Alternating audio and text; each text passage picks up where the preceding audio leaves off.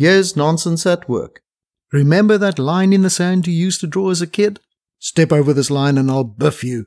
And if the other kid was bigger and dared to put his foot over the line, then you simply drew a new line and said firmly, step over this line and I'll bop you. Sooner or later, you had to biff up or back down. You had to make your stand in the sand. Newspaper columnist Ralph Whitlock once wrote of a squirrel confronted by the yellow line painted on a road.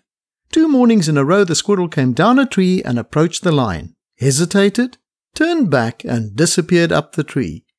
On the 3rd morning he went through the same routine, except this time he backed away from the line, charged forward and launched himself over the line. Yes, indeed, obstacles are often of our own making or interpretation.